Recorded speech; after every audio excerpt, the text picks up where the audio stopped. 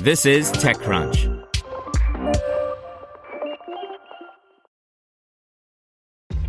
This episode is brought to you by ShipStation.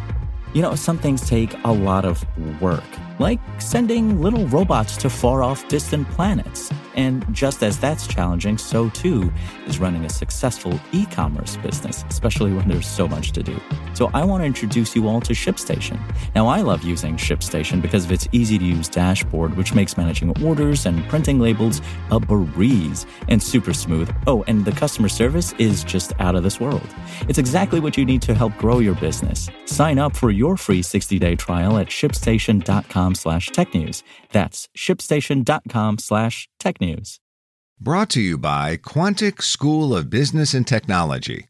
Transformative business leaders need a transformative education. Quantic brings the traditional MBA to life with a focus on innovation and technology, delivered in a micro-lesson format providing personalized feedback every 8 seconds. Visit quantic.edu/TechCrunch for more. SaaS startup studio eFounders launches a fintech startup studio. By Romain Delay. eFounders is expanding its focus by creating a second startup studio called Logic Founders. This time, Logic Founders is going to focus on fintech startups exclusively. Camille Tyan is going to lead the new studio. Over the past 10 years, eFounders has launched dozens of software-as-a-service companies trying to improve the way we work. Portfolio companies include Front, Aircall, and Spendesk.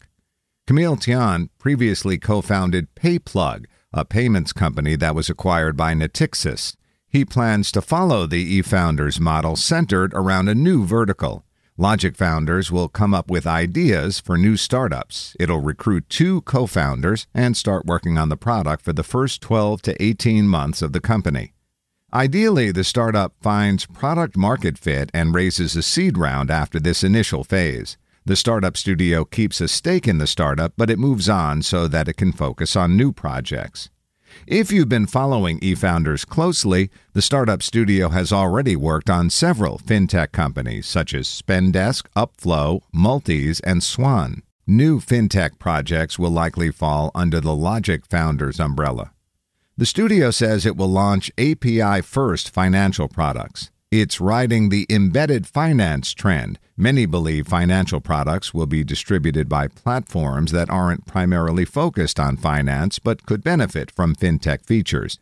You can expect companies working on payments orchestration, asset securitization, lending APIs, crypto, and B2B identity. Want to learn how you can make smarter decisions with your money? Well, I've got the podcast for you. I'm Sean Piles, and I host NerdWallet's Smart Money Podcast. Our show features our team of nerds, personal finance experts in credit cards, banking, investing, and more.